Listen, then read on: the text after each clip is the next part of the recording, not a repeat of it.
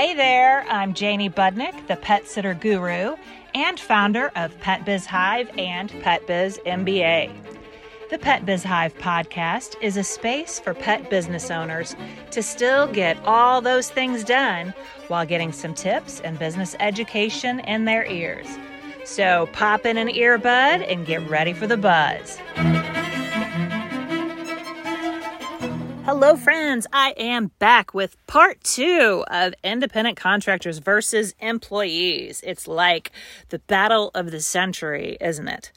So remember last week we talked about the 16 states that use common law or the three-pronged approach. And I also gave you the example of the Missouri case law that so clearly broke down the different things that company did that made them fail the independent contractor test and, in fact, proved that they did have an employer-employee relationship with their sitters. If you didn't listen into that, make sure you go back and catch that one. It was pretty meaty. So, for this week, do you live in Alaska, Arkansas, California, Colorado, Connecticut, Delaware, Georgia, Hawaii, Idaho, Illinois, Indiana, Kansas, Louisiana, Massachusetts, Maryland, Maine, Montana, Nebraska, New Hampshire, New Jersey, New Mexico, Nevada, Ohio, Oklahoma, Oregon. Well, I have to stop for a second and say I sound like I'm speaking Miss America or something here. Pennsylvania, Puerto Rico, Rhode Island, Tennessee, Utah, Vermont, Virginia, Washington, West Virginia, Wisconsin, or Wyoming. So, all of those states use some form of ABC test to determine worker classification. So last week we talked about the common law test. This week we are talking about the ABC test. Every state goes by one of those two tests to determine worker classification.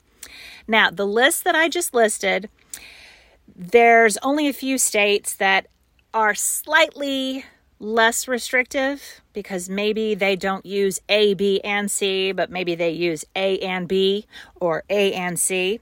So those states are Colorado, Idaho, Montana, Oklahoma, Pennsylvania, Virginia, Wisconsin, and Wyoming. So if you're in one of those states, you definitely want to go look at your Department of Labor and see how your state falls on these questions, but that doesn't mean you guys are off the hook. Okay, this is still restrictive in those three areas. So let's talk about what ABC actually stands for.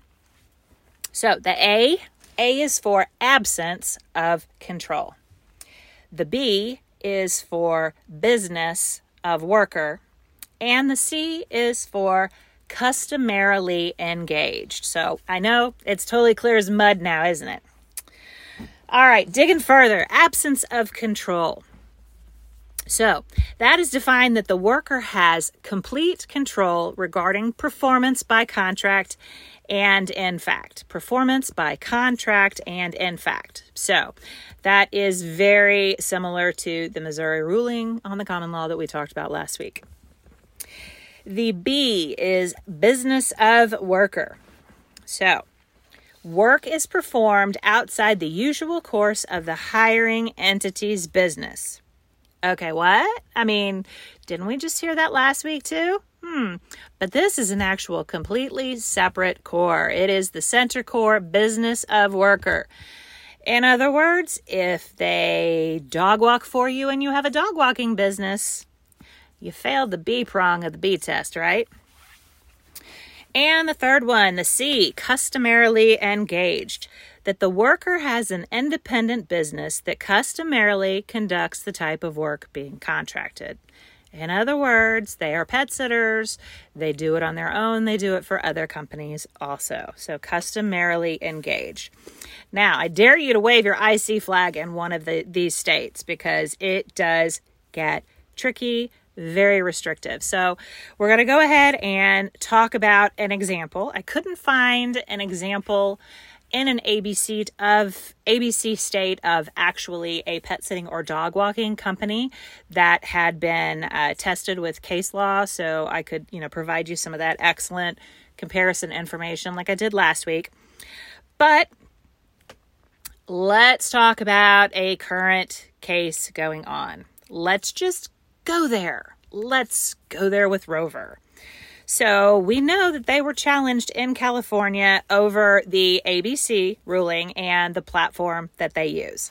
So what I was not aware of is that they are still being challenged in the Ninth Circuit. I don't think that the states that have the ABC law are going to let it go easily, because I found that it is also being challenged in the state of Illinois right now. So, so this is the information that is out there on what is being challenged in the Ninth Circuit. So, of course, Rover states that they are a referral service, and therefore they should be under a completely different set of regulations than ABC, which, of course, are less strict because they're just a referral service, right? Okay.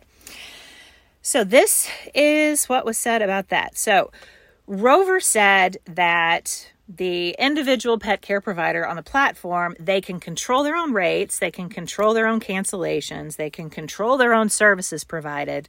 They control when, where, how, and for whom these services are provided for. And Rover has no exclusivity from their sitters, indicating that they are independent contractors. So, okay, rephrasing that one more time because that wording that I wrote down sounds absolutely terrible.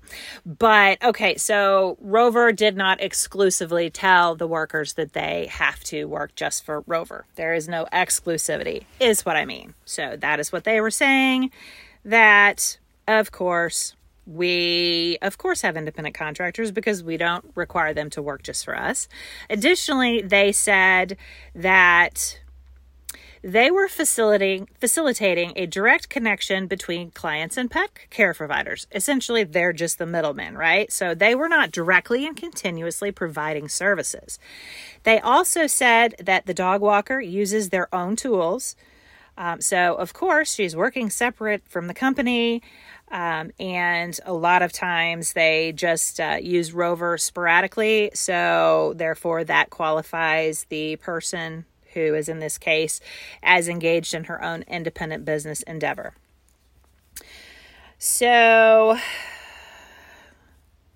the actual provider is stating that Rover exerts pressure on providers to perform certain tasks while pet sitting, such as sharing photos with owners while providing services.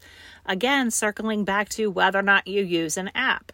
If you are requiring your workers for any reason to use the app, to send pictures, to send notes, to complete services through your app, that is an employer-employee relationship.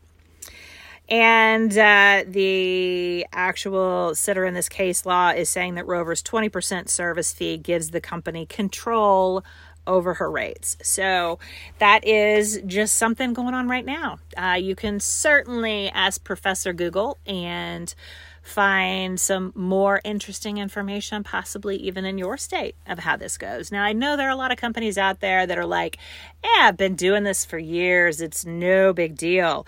But friends, I can tell you, this is over multiple industries, especially post-COVID.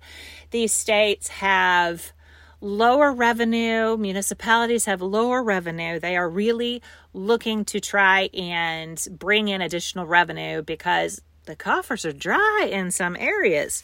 So you can bet your bottom dollar that they're going to come after your bottom dollar. So if you have independent contractors, I'm telling you, I'm not into this whole, you're awful because you use independent contractors. That's not where I'm coming from. I care about you guys. I care about your businesses. I care about your livelihood, and I want you to be successful. This is not just the pet care industry. This is everywhere. Business in general has pretty quickly become unfavorable for anyone in any industry that uses an actual independent contractor business model. Not just independent contractors, but an actual business model for this. So, contact me for any resources. I will absolutely help you out. I have some amazing people I can connect you with that can help you answer a lot of questions about either hiring on employees in the first place, or if you have independent contractors, please make that decision now to switch over. We're going to be rolling into fourth quarter sooner than you know it, and January 1st is a perfect clean slate to start with. You want to start, of course, when you start a new fiscal year. So January 1st is your target, people. Please, please, you do not want to risk your business baby on an old, tired, and dangerous business model.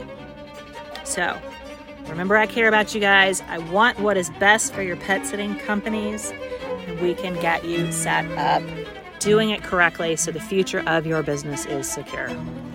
Thank you for listening, and what is your next best move? Thank you for listening to this episode of the Pet Biz Hive. You can follow me at Pet Biz Hive on both Facebook and Instagram, and learn more at PetSitterGuru.com. What is your next best move?